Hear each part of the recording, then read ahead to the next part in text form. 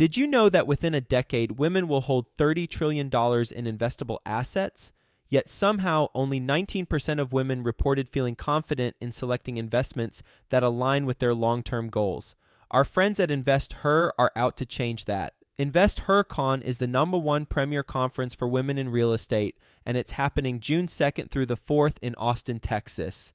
InvestHerCon is not just another real estate conference. It's a transformational experience focused on real estate investing, business strategies, and self-care tactics, all designed to help women take control of their financial futures.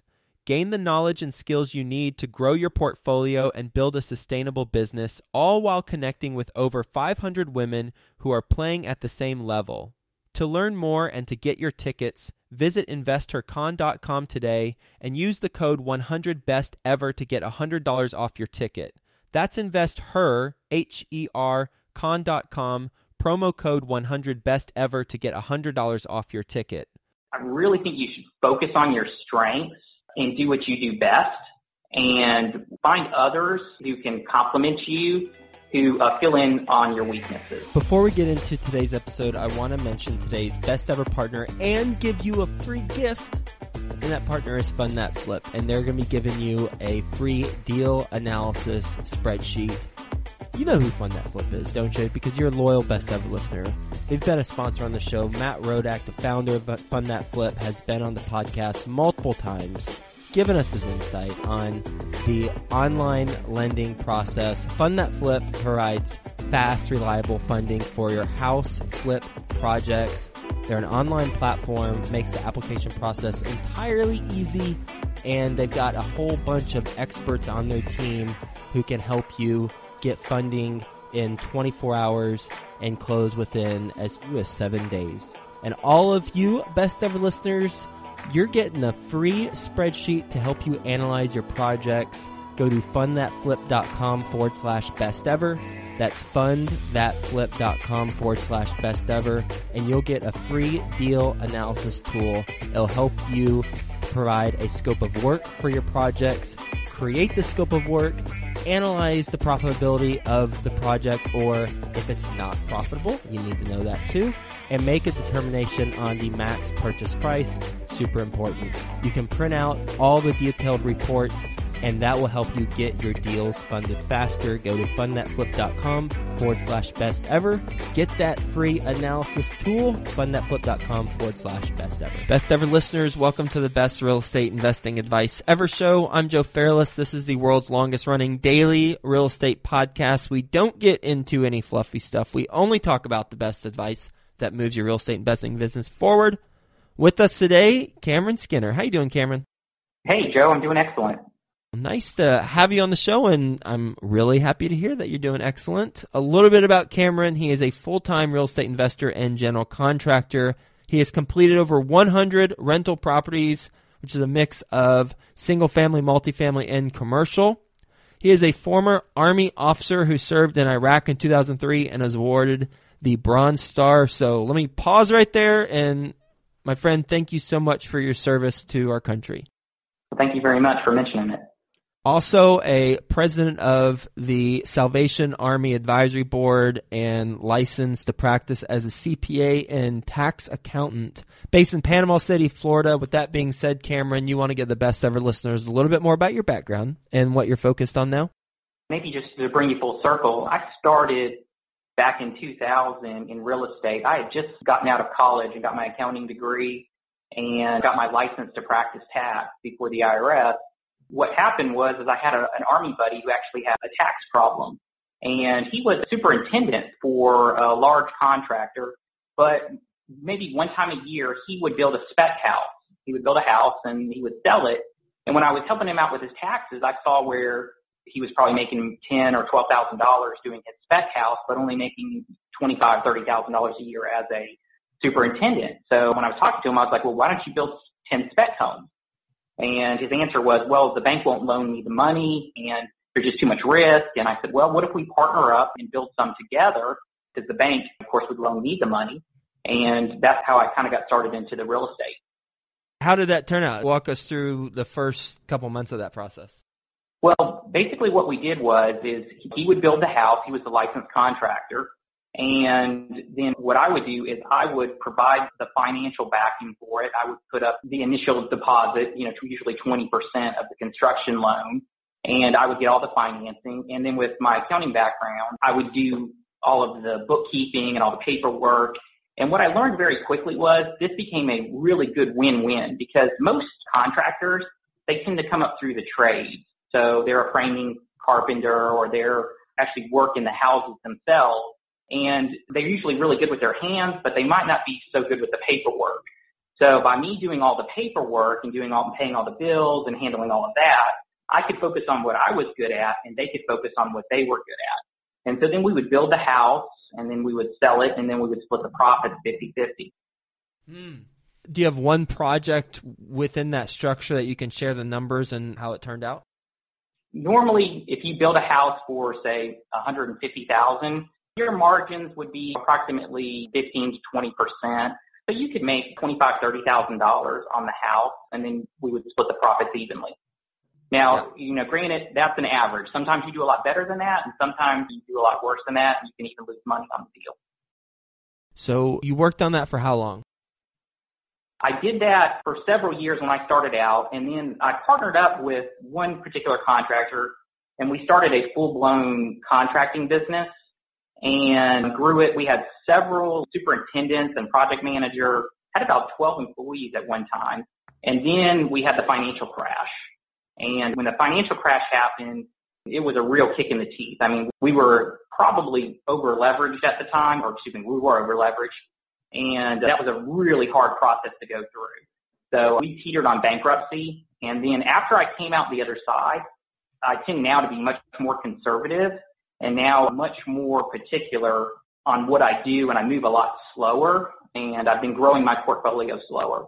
And also through that process, when everything crashed, a lot of the houses we couldn't sell. So then I did lease options. I leased the houses.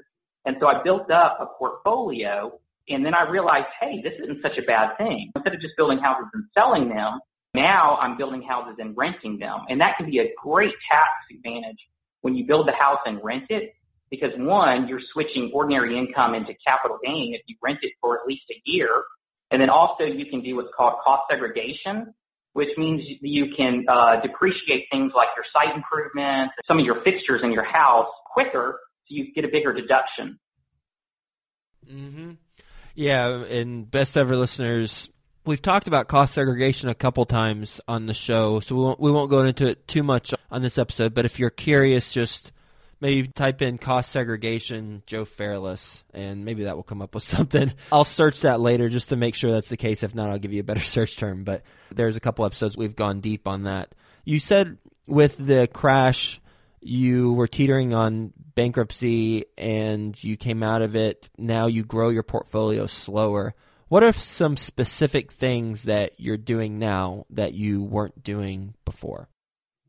What I'm doing now is I tend to focus on smaller, modest homes that I know I can rent. So instead of going in and building a bigger, nicer home that I might have a bigger profit in, I will tend to build a smaller home that I know if I can't sell it, that I can rent it and make sure that I can easily cover my costs. So smaller projects that you can manhandle if needed and do whatever you need to with it and that you're not going all in on. Right. Cool. And by the way, best ever listeners, yeah, you can just search cost segregation, Joe Fairless, and episode 750 is one, and then there's a couple others that you can listen to. Walk us through the last deal you did, Cameron. The last deal I did, I'm trying to think. I do so many deals.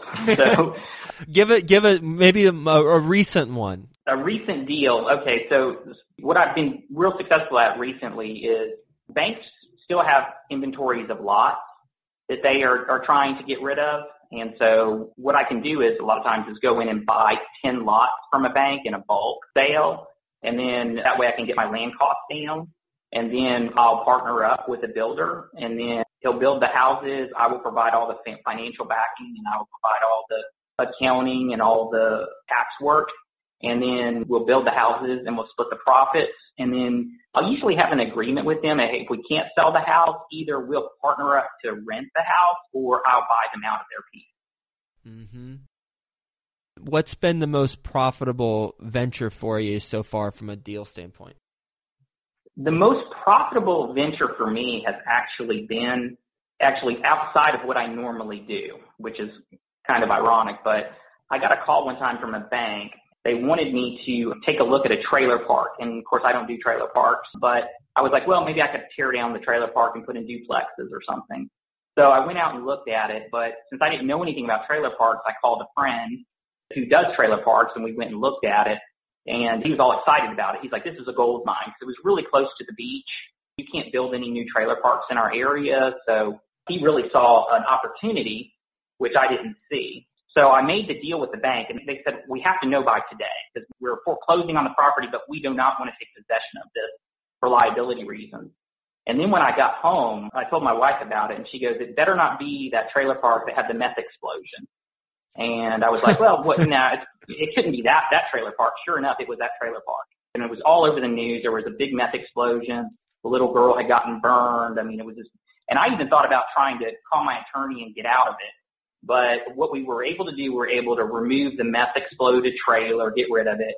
We were able to go in there and clean out all the squatters and get everything cleaned up. And then what we did was we sold the trailer lots, basically. And so people could move in their own trailers, or they could basically give them these old derelict trailers if they wanted them.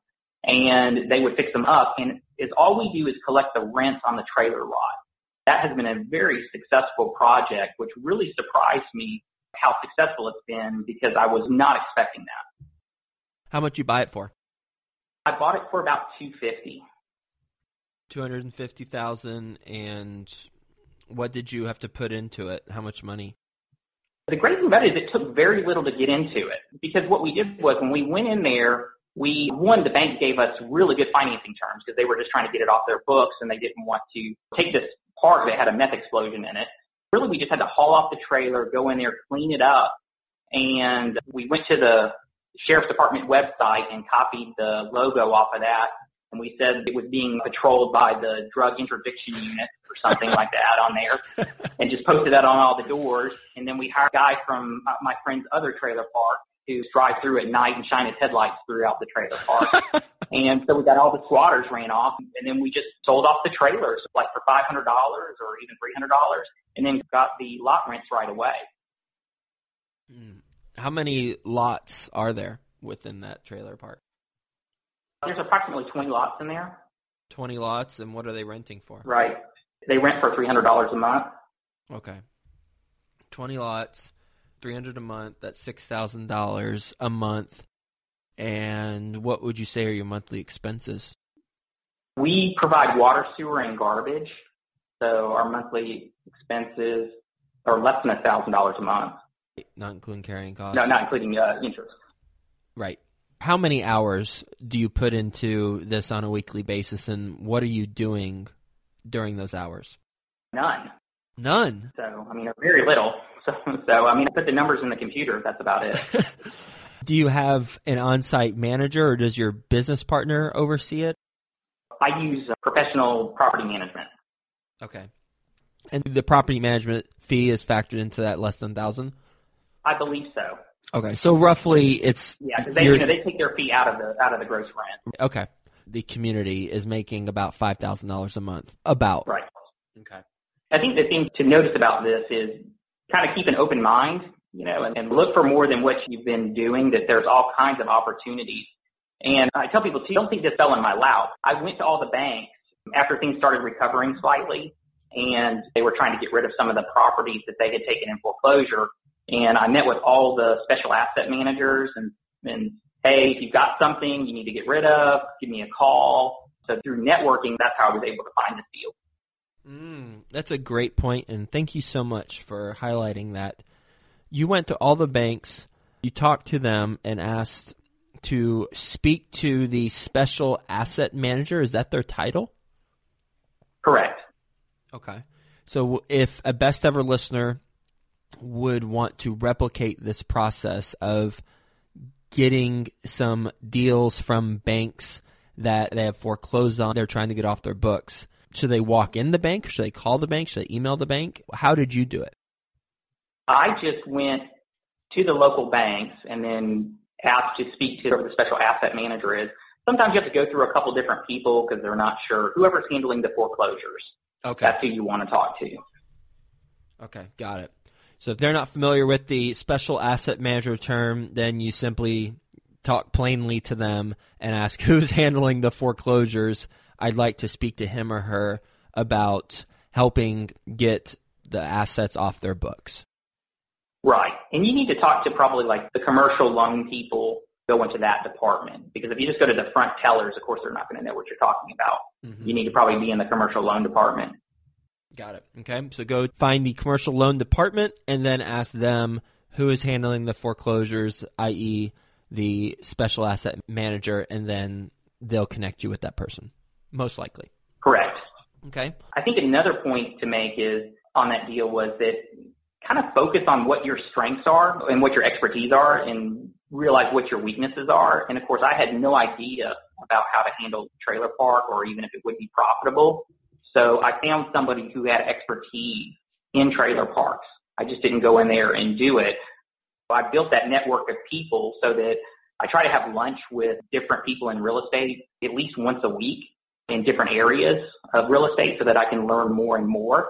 And that's how I found this gentleman. I'd heard that he was into trailer parks. I'd never known trailer parks, so I had lunch with him a few times. And so that's how I found him, and then he became my partner on this deal.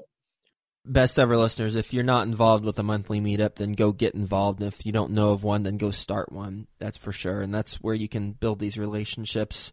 I want to go back to the special asset manager conversation. Let's say you walk into the bank, to the commercial loan department, you ask to see the special asset manager, and they say, oh, well, that's actually me. What do you say after that? You just tell them that you're interested in purchasing foreclosures, and if they have a deal come up, and you would love to take a look at it and see if you can help get it off their books quickly. Because you got to remember, these banks do not want to hold property on their books. So a lot of times they will unload it at lower than market values just to get it off their books quickly, especially if it has a problem. And just let them know, I'll look at anything, even if it does have some sort of problem. It might have some sort of title problem that you can work on to get cleared up. Like this project here had some sort of liability that they would absorb that they weren't willing to absorb. So it's going to make clear to them that you'll look at anything. And then once you find that, then you start doing your due diligence and you work and you find another expert in that particular real estate field to help you with it. What is your best real estate investing advice ever? My best real estate advice, we kind of touched on it, is I really think you should focus on your strengths and do what you do best and find others who can complement you, who fill in on your weaknesses. That is one of the insights that I've had recently and has helped me grow my business. That's for darn sure. So thank you for reinforcing that in my mind. Selfishly, thank you. And then best ever listeners, it sounds kind of obvious, but when we internalize it and really live that, then our business grows exponentially. I think we're kind of trained early on in school. If you're making 100 in math and you're making D's and F's in other subjects, I mean, where does all the focus go? All your resources and time goes into things you're not doing good at. So we're kind of trained to be mediocre at everything. But the market rewards what you're really, really good at. So if you focus your time on what you're really, really good at, then you'll be much more successful in whatever you're doing. And we see that time and time again. Like I was mentioning before, what I'm really good at is putting the projects together, doing the accounting work, doing the tax planning strategies, doing that kind of thing. And so I focus on that, and then I let other people who are really good with their hands at building the house, I let them focus on that. I love that so much, and I love your quote of we're trained for being mediocre at everything, but the market rewards us for being essentially outstanding. I forget the exact word you used, but I was writing it down. It's so true. I mean, think about when we were in school, we're making A's and B's, then our focus just has to go towards the C's and D's if there are any. There were in my case. I can tell you that. Damn you, chemistry. Yeah, and I struggle with this. I really need to take my own advice. A lot of times I'll see something, I'll be like, oh, I can just do that. It'll just take me an hour to go out and fix this little thing. But then I've got to go to the hardware store 3 times, and I spend half a day. Where if I would take my own advice and really focus on what I'm good at, then I would be much more effective in what I'm doing. And you know what? We're happier and we're more fulfilled when we are good at what we do. So if we focus on what we're good at, we feel really good at the end of the day when we've done a great job. But if we sat there and piddled around with a flapper valve on a toilet or something and halfway fixed it, we're going to feel horrible at the end of the day. Mm-hmm. Yeah. I want to ask you, one thing that comes to mind is you weren't focused and your expertise wasn't on trailer parks, but you bought one. How do you bridge that gap? Because that wasn't your strength. Right. Trailer parks aren't my strength. So how I bridged that gap was partnering with someone who had those expertise. I used my expertise looking at the financials, figuring out if it would be profitable, doing all the accounting work, making sure we set it up in the best tax structure. I focused on what I did well, and then I leaned on my partner who had expertise in those because that was my weakness. How do you run the financials on something that you haven't done before? You get as much information as you can from your business partner. He knows what things cost in that arena, and you create a budget, and then you just really try hard to stick to the budget. You ready for the best ever lightning round? Sure.